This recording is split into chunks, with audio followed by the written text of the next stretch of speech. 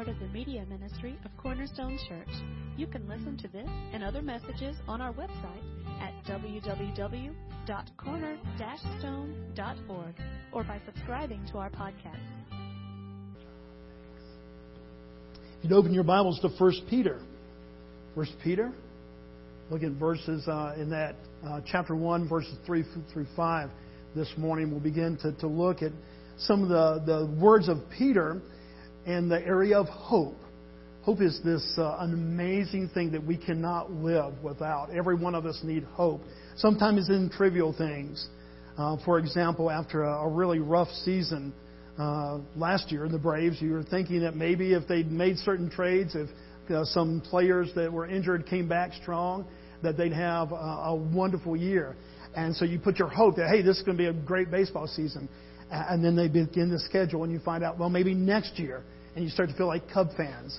That it's just going to be a long time before that comes about. So some hope that we have is sometimes in trivial things. But other times, folks, it is the very foundation of our very souls. And when we open up God's Word, we see that the Bible speaks much of hope. In the Old Testament, we see this hope directed forward. Because after the fall of man, after sin come into our lives, we see that we needed a hope for that sin, for forgiveness, and for the fullness of life. And so everything in the Old Testament is pointing forward to God's answer, and that answer was Jesus Christ. In the Gospels, we see the fulfillment of this hope, this answer that God has in the person of Christ, that He clothes Himself in flesh, and He comes and He dwells among us, fully man and yet full deity. Then after that, we begin to see the apostles and their letters, and we see these letters that are circulated in the early church, and they speak of hope too, and they look back to what Christ accomplished in His death, burial, and resurrection. And so through all this, we see this consistent theme of hope, but it always is pointing in the same direction in what Christ would accomplish. Well, today as we open up to this letter from Peter, let me tell you that he was writing to different churches in Asia Minor. It wasn't so much one church or one particular people, but to believers. And he was writing to them in a time when they were feeling kind of the friction of the stand of their lives. Some were being persecuted, their lives were even being taken. And so it wasn't just an easy time to be a Christian. It wasn't easy believerism to where you just kind of say, okay, I'm a Christian and everything's just going to be fine in my life. To stand for Christ in that day cost them something, sometimes their very life. And so Peter's addressing that as the same way that Paul did, and he wanted to be a word of encouragement. And so he begins to write on this subject of hope. Now, if you've been with us the last 3 or 4 weeks, following Easter, we said, we don't want to take Easter and just kind of let it lie there, this resurrection, this victorious day. We want to take that and say, okay, because of the resurrection, now what does that bring into our lives? What is the resulting practical kind of thing that comes out of this great theological truth? And so a couple weeks ago, we looked at how the Bible says that because of what Christ has done, Paul said, I've learned to be content in all situations. And he wasn't just talking about physical situations, but he was even talking about emotional and spiritual situations that he found himself in. In other words, he took the theology of the truth of the resurrection.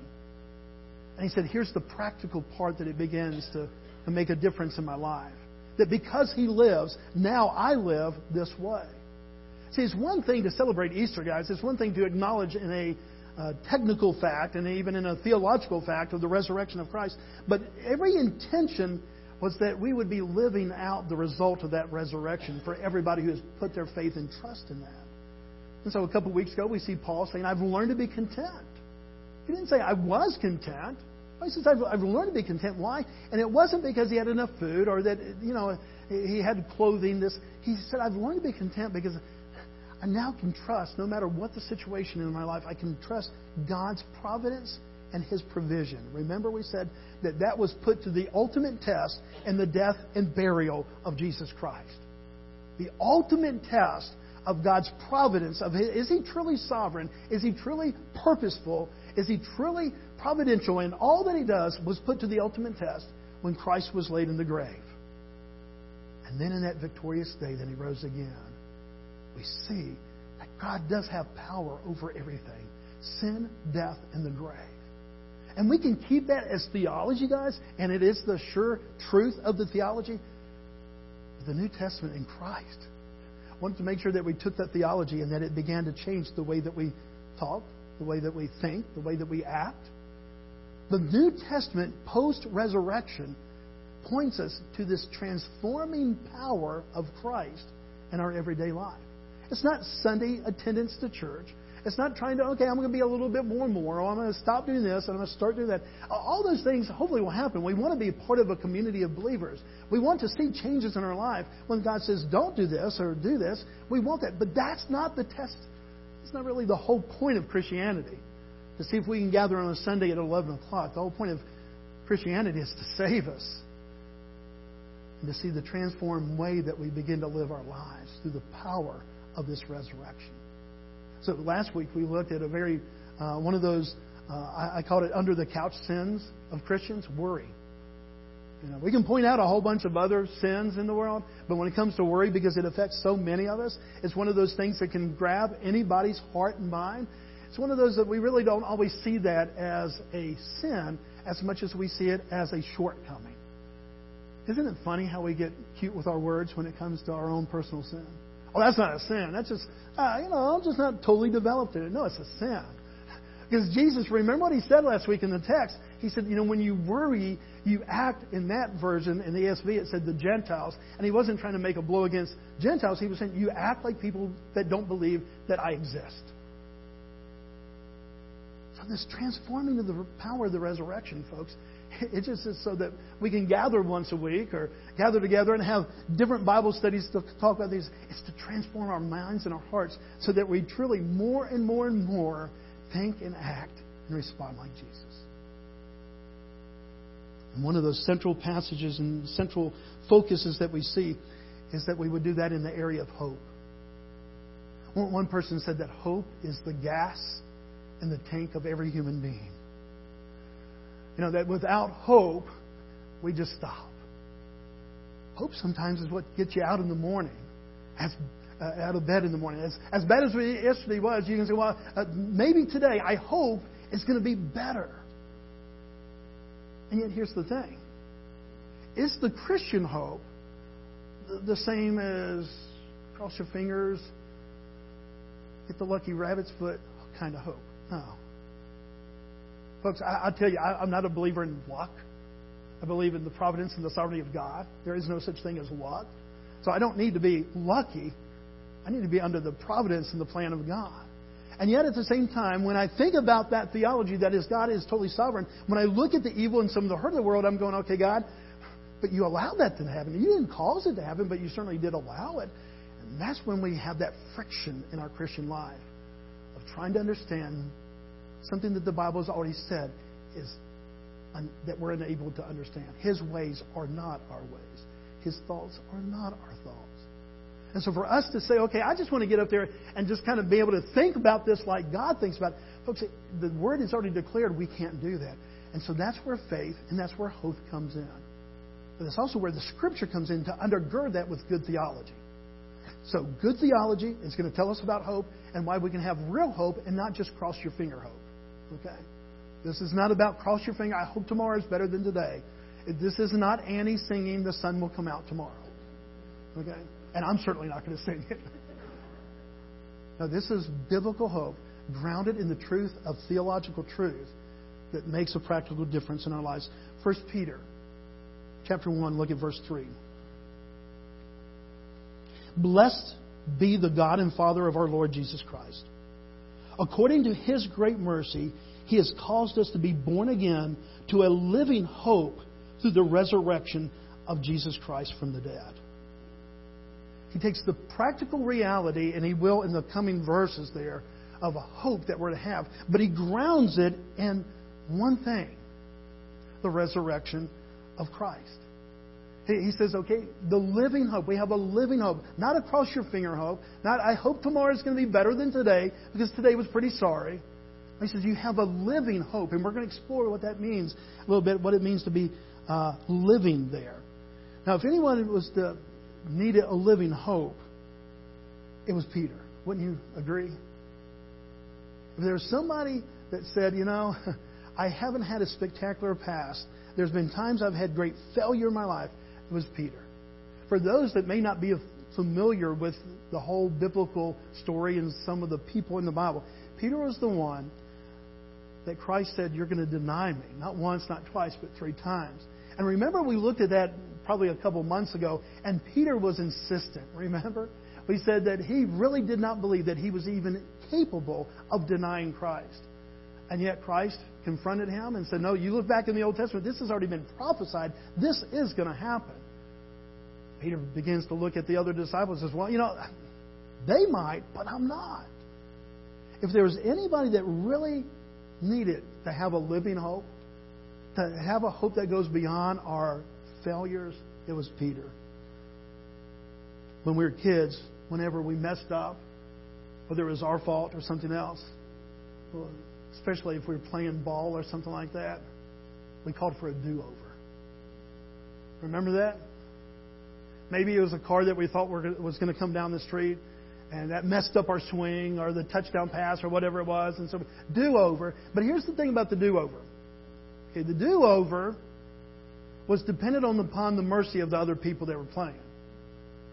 Because if you had somebody on the other team say, no, that car didn't turn down here, it didn't really affect your swing or the touchdown pass or whatever it is, we're not going to give you a do-over. So one of the faults of the do-over is that you are at the mercy of other people if you're really going to get a second chance. If there was ever a person that really needed a second chance, kind of a do-over, it was Peter. And we see that back in the Gospels, that he gets this, if you want to say, in a way, a do-over through Christ. But now it's post-Pentecost. The Holy Spirit has come. Peter has preached. He's seen thousands come and trust Christ as his Lord and Savior. And I can only imagine that there was times, just like in your life and my life, that even though we've claimed victory of Christ over something, somehow that failure kind of tries to creep back in. Have you ever had that experience?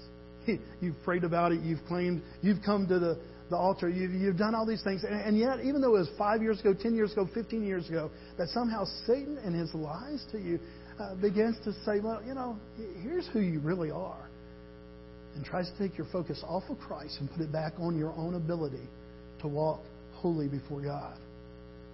Well, the Bible's already settled that. None of us walk holy. The Bible makes it very clear that all have sinned. We all fall short of the glory of God. And so we all have only one hope, and that was Jesus Christ. Well, that's where Peter is. I believe that he kind of, even now, as he's writing this, is probably from time to time kind of tormented by his past failures. And so there's this problem of, okay, is he going to get a do-over? But there's also one other inherent problem of a do-over. Now, think this through. Let's say that you're working with a crowd, and they decide that they're going to give you a do-over. Here's the second inherent problem of a do-over. It's still on your shoulders. Maybe you didn't get the touchdown pass. Maybe you didn't get the home run. Maybe you didn't do that. But even if you get a do-over because you say, the sun was in my eyes, we thought the car was coming down the street, no matter what it is, even when you get a do-over in life, guys, it's still on your shoulders. You either pony up or you don't. This is not biblical truth. That I'm going to give you a second chance, Jeff. Man, Radley, there's some years in there that, I don't know, but we're going to give you a second chance. But it's still on your shoulders. That's not what the Bible says. What Peter's making proclamation of, and what we need in our hearts and our lives goes, is not a do-over American style. We need to know that Christ has finished that work. And now we hide in Him. Now we rest in Him. See, we like second chances, and we like third chances, and we like fourth chances. But if it still comes down to your ability to achieve, then isn't the pressure still on you? And that is not the biblical record. That is not our hope that maybe the second time out or the third time out, now with a little bit of experience, I can ace this test. Guys, you put me up in front of something, and I'm convinced that when I'm 90 years old, I'm still going to struggle with sin. Have you come to that conclusion in your life? That I'm going to deal with pride, I'm going to deal with worry, I'm going to deal with a lot of those things in life that can creep into our mind. And even though God would give me do-over, if it's still on my shoulders, I can fail. But if I put it on the shoulders that carried that cross that rose from the dead, it is finished and done. And when He said, it is finished, it was done. I don't need a do-over. I need Christ. And that's our hope. So don't get caught up in this kind of fictitious thing that, oh, man, if I just had one more chance. I mean, how many times have we said, man, if I could just go play that one again, if I could just go back in 5 years and make this other choice, but it's still on you. That's not what the Word says. Look again at this. Peter points to something that is better than a do-over. He says, according to His, that is God's great mercy, He has caused us to be born again to a living hope through the resurrection of Jesus Christ from the dead. This isn't just a second chance, that hopefully the second chance, third chance, you'll get it right. This is a promise of a living hope. Let me explain. Peter shares two things about this living hope that is in the Word that we want to see there. The first thing he says, that this living hope originates from God. Do you see that term, born again? Pretty loaded term in our American life, especially back in the 70s and 80s. That was kind of the phrase that a lot of people used. Jimmy Carter, when he was president, kind of made it kind of famous. People said, boy, he's a born-again president. They were kind of describing that he was a Christian. He'd put his faith and trust in Christ. And that word born again was kind of used because we see it even scripturally. We see Nicodemus. Hey, you can't be saved unless you're born again, the second birth. So it's not that it doesn't have some biblical kind of precedence there, but this isn't just a description that somehow this is another name for Christianity. What we see here is that this born again, as he uses here, comes from the same word that is oftentimes interpreted from the Greek, begotten. John 3:16. Anybody just want to yell that out? For God so loved the world that He gave His only begotten Son. If you learned it that way. That word begotten, it's the same word that he uses here when he's beginning to talk about born again. The word begotten there gives this inference and this understanding that this is from God. The Greek word says the Father's seed. Not to get too technical or too graphic, but that's what he's coming from. This is not a hope that somehow you go up on a mountain and you try to kind of build up this hope in yourself. One thing that Peter's trying to say by this born again, this hope that is born again, begotten from the Father, is that it comes from the Father. If you're trying to muster up hope on your own ability, on your own strength, on your own power of persuasion to your own mind, you're looking in the wrong place. So he settles from the very beginning. Okay, where do we get this living hope? It's from the Father. It comes from this new relationship that we have for Christ. How many of you can take credit for being born? I mean, have you ever thought, kind of ridiculous. I'm not trying to be silly or funny. But can any of us take credit for being born? No. But we were all begotten. Somebody begot us. And Peter wants us to know right here that if you're going to have a living hope, it's not something that you generated in your own life. It's not you with the power of persuasion. It's not because you opened up Dale Carnegie or some other Tony Robbins or anybody else that's the power of positive thinking. No, that this kind of living hope comes from God Himself. And it's based on the truth of what His Son accomplished. So that's the first thing that he wants us to know about this living hope, is that it originates from God. The second thing that we see there is that this living hope rests in the resurrection, not in your ability to get it right the second time. Now, I realize I've already said that a couple of times. You might say, Bobby, you're starting to repeat yourself. It is worth repeating. Because one of the greatest temptations that I think that we have, even as Christians, is that somehow that this new life just means we get another chance. And that maybe now with the new improved model of Bobby, that we're going to get it right the second time. Okay, guys, new life, not new and improved. You died to self. You're alive in Christ. That's Christianity. It is not this moral alignment of your life with a bunch of commandments. I do realize that, you don't think we should obey the commandments? I do think that we should obey the commandments. But it's after the transforming of my mind and my heart that I start to love the commandments of God. Not that I live in fear of the commandments of God, but I love that because it's His law and it's His word. And I start to want that in my life. It's not one of those things, I'm just afraid that if I step out of line, that commandment number 3, He's going to smack. Folks, that's unchristian, or it's at most really kind of immature Christianity. I'm not trying to be, caustic to anybody. That's not what God has called us to. That somehow at the finish of our life, you used to mess up 20 times a day. And by the end of your life, you were only messing up 3 times a day. Good job. That's not Christianity. Christianity is, I needed to die. And I needed to find my life in the hope of Christ in His resurrection. And so that's where He places all of this living hope. It's not our ability to get it right the second, third, fourth time. But that we have this living hope based on one thing, the resurrection of Jesus Christ. Not even just the teaching of Jesus Christ. Not just Jesus was a really good guy and He had some really good sermons. Had Jesus still spoken what we studied last week, Sermon on the Mount, had He still taught us all the other things, had He still done the miracles, and had He done everything, had He still went to a cross and died and was buried but never rose again, Paul says you have nothing to teach. You have no hope. Everything that we are and that we have hope for in this living hope is based on this reality. But here's the thing, guys. This is not cross your finger hope. This is the reality that this really did happen. And so he takes this rock solid truth and he says, now you can have a hope. Let me put it this way.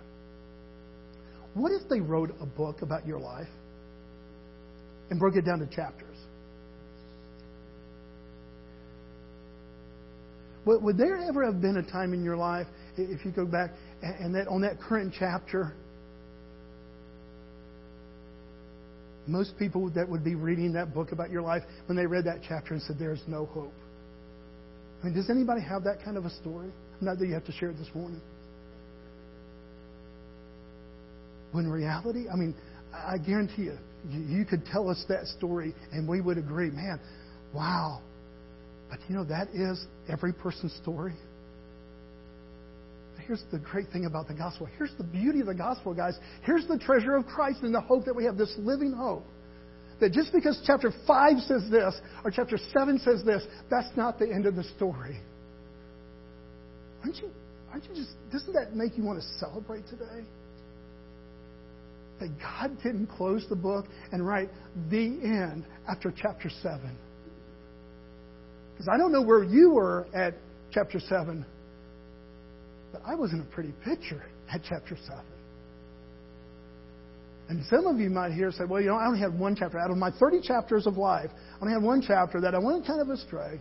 And praise God for that He surrounded you with encouragement and maybe godly parents and that. But many of us can say that's not our story. Out of the 30 chapters, there's about 28 in there that are graphically dark and graphically bad. But there is a chapter when I turned my trust and my faith to my living God, and He gave me a living hope, and He changed my life forever because of His resurrection in the power. That's what Peter's talking about. Peter's not saying, hey, give me a do-over. Send those 3 people back, and this time I'm not going to deny. He says, I have a living hope.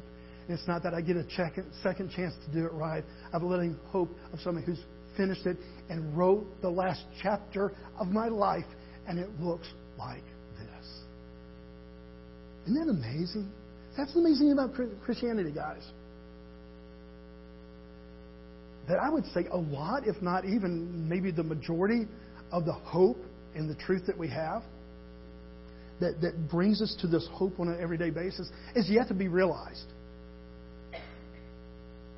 And so a lot of this is going to happen in heaven. But right now we actually get the hope to know, and that's where the faith comes in. This hope that one day there is going to be a place of no tears and no pain and no sin.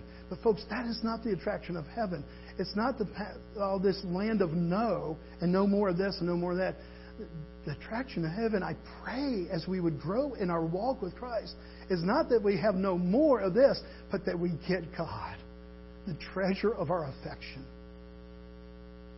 And that's the hope that Peter, I believe, began to realize more and more and more. Not his ability to get it right, but that he could place his hope in the finished work of Christ. There's an old hymn. My hope is built on nothing less than Jesus' blood and righteousness. I dare not trust the sweetest frame, but wholly lean on Jesus' name. On Christ, the solid rock I stand. All other ground is sinking sand. All other ground is sinking sand. You see, Peter was addressing Christians in Asia Minor. They were going through persecution. They had a tough life. To stand for Christ often meant much more than it does for us in this day and age. And so he knew, as he wrote this letter, that they were suffering from physical, tormenting persecution, mental persecution, alienation from family members because of their stand for Christ. So he knew that they were going through the ringer because of Christ. And so he said, look, I want you to have a living hope for today, but I also want you to know that this living hope will be made full in eternity.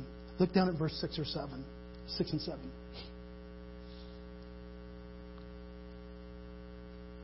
One of the great fallacies or lies of Satan is that if we come to Christ, all of a sudden, everything in our life is going to get great. Look what Peter says. In this you rejoice. If you, it's all right to write in your Bible, circle that word rejoice. In this you rejoice. Though now for a little while, if necessary, you have been grieved by various trials, so that the tested genuineness of your faith, more precious than gold that perishes through, though it is tested by fire, may be found and result in praise and glory and honor at the revelation of Jesus Christ. Nowhere in there is the promise, hey, you come to Christ, you start living for Christ, and the sun comes out every single day.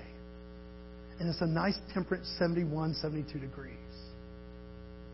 And flowers never die. And tummies are never hungry. It's not the promise of Christ. This is not the gospel. This is not the gospel. The gospel is in the midst of the raging sea. There is an anchor that holds. And in the midst of all the trials, there is an anchor that does not let us drift. And His name is Christ. It's not your performance, not your ability to get it right the second or third time. It's the finished work of what He has accomplished. And can you imagine how powerful that was to Peter? We were talking in life group today. Isn't it amazing the things that Satan tries to tell you at 2 o'clock in the morning that he doesn't tell you at 2 p.m.? That somehow when your senses are kind of all in tune in the darkness of night, that's when his whisper seems like a loud roar. Peter says, I imagine he had those nights. I imagine when he was preaching the gospel during the day, when he was surrounded by Christians and fellowship, they said, Peter, you know that's forgiven. Those denials, that's behind you. It has been paid for in full. But at 2 o'clock in the morning, I can imagine there was every once in a while that the evil one came and tried to tempt Peter and say, yeah, you talk a big game now. But it wasn't that long ago that you couldn't even stand up once, twice, or 3 times without denying the very one you say you serve. And when that whisper comes at 2 o'clock in the morning, it's a shout. And at 2 o'clock in the morning, guys, you either have a hope and an anchor, or you don't. And you're either going to look back, yeah, but this week I did this, and this. I served at the food bank. I did this. That coat, they looked cold. I gave it to them. We're either going to look to ourselves that somehow this compensates and offsets this denial over here, or we're going to go, look, I just point to the cross. I just point to the finished work of Christ. There's my hope. In this you rejoice, though now for a little while, if necessary, you've been grieved by various trials, so that the tested genuineness of your faith, more precious than gold, that perishes though it is tested by fire, may be found to result in praise and glory and honor at the revelation of Jesus Christ. When we point to Christ, when we know that His sufficiency, He says one day, all glory and all focus will be on the treasured one and what He has accomplished. So the Christian life is not escapism. The answer is not, can I hide from the difficulties and the friction of life? The secret isn't, hey, I'm going to set sail and hope that there's never storms. The answer, guys, is in the midst of the storm, in the middle of the ocean, that you have an anchor that holds. That old hymn, when darkness veils His lovely face, I rest on His unchanging grace. In every high and stormy gale, my anchor holds within the veil. His oath, His covenant, His blood support me in the whelming flood. When all around my soul gives way, He then is all my hope and stay. Peter has a lasting, living hope that will endure to the end. Your life, my life, hot and cold. Have you ever played that game with kids? Something is hidden.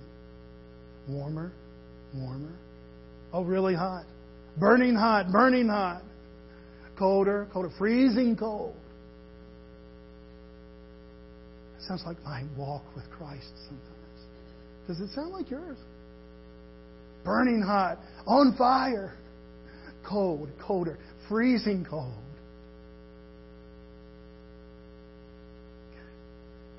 It's not on your shoulders. It's not the second chance. It's not the third chance. It's not the 10th chance. It's not the 100th chance. It is done. And it is finished in Christ Jesus. And it will stay until, look at what it says in verse 7. It will endure to what time? May be found to result in praise and glory and honor at the revelation of Jesus Christ. That anchor, it holds for today, for tomorrow, till Christ comes and that great revelation. Perhaps that's why that songwriter ended that song with this last stanza.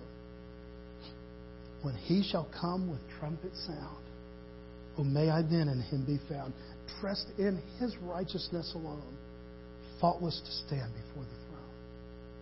On Christ the rock, solid rock I stand. All other ground is sinking sand. All other ground, guys.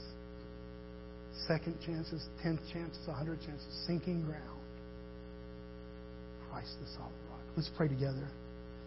Father, we love You. We thank You. And Father, we want to end this morning, Father, just with a word that reflects, Father, the truth that we have read, that You've written to give us a living hope. And Father, we thank You for great hymn writers. We realize that hymns are not Your truth, or Father, it's not Your holy word, but Father, it reflects the truth that we find in Your word. And so, Father, we sing this song because it just kind of summarizes some of the truth that we've looked at today. Father, I believe if Peter was here today, that he would be singing the loudest. That he would know that his hope rests solely in You. Father, I pray today for those that are really struggling, for those that are beset by this constant temptation. That, Father, whether it's addiction, whether it's something that's just a tormenting sin in their life, and they pray every day, and maybe they look for a do-over every day so that maybe they can do better tomorrow. Father, will You get their eyes off of their ability? And will You give them rest and security in the anchor of Jesus Christ this day?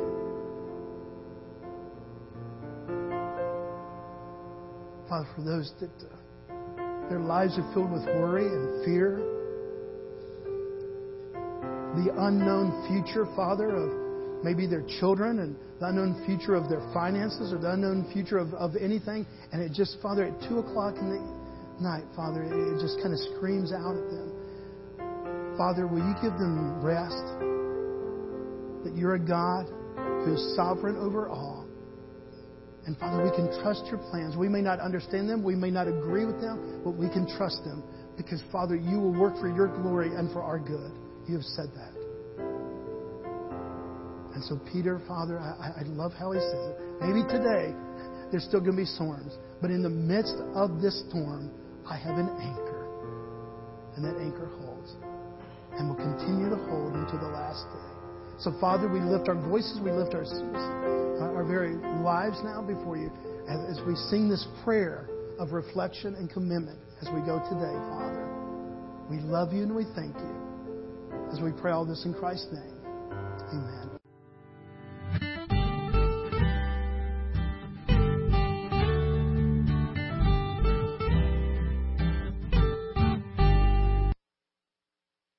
Thank you for listening today. We hope this message was a blessing to you. To learn more about our church or our media ministry, you can visit us online at www.corner-stone.org or find us on Facebook.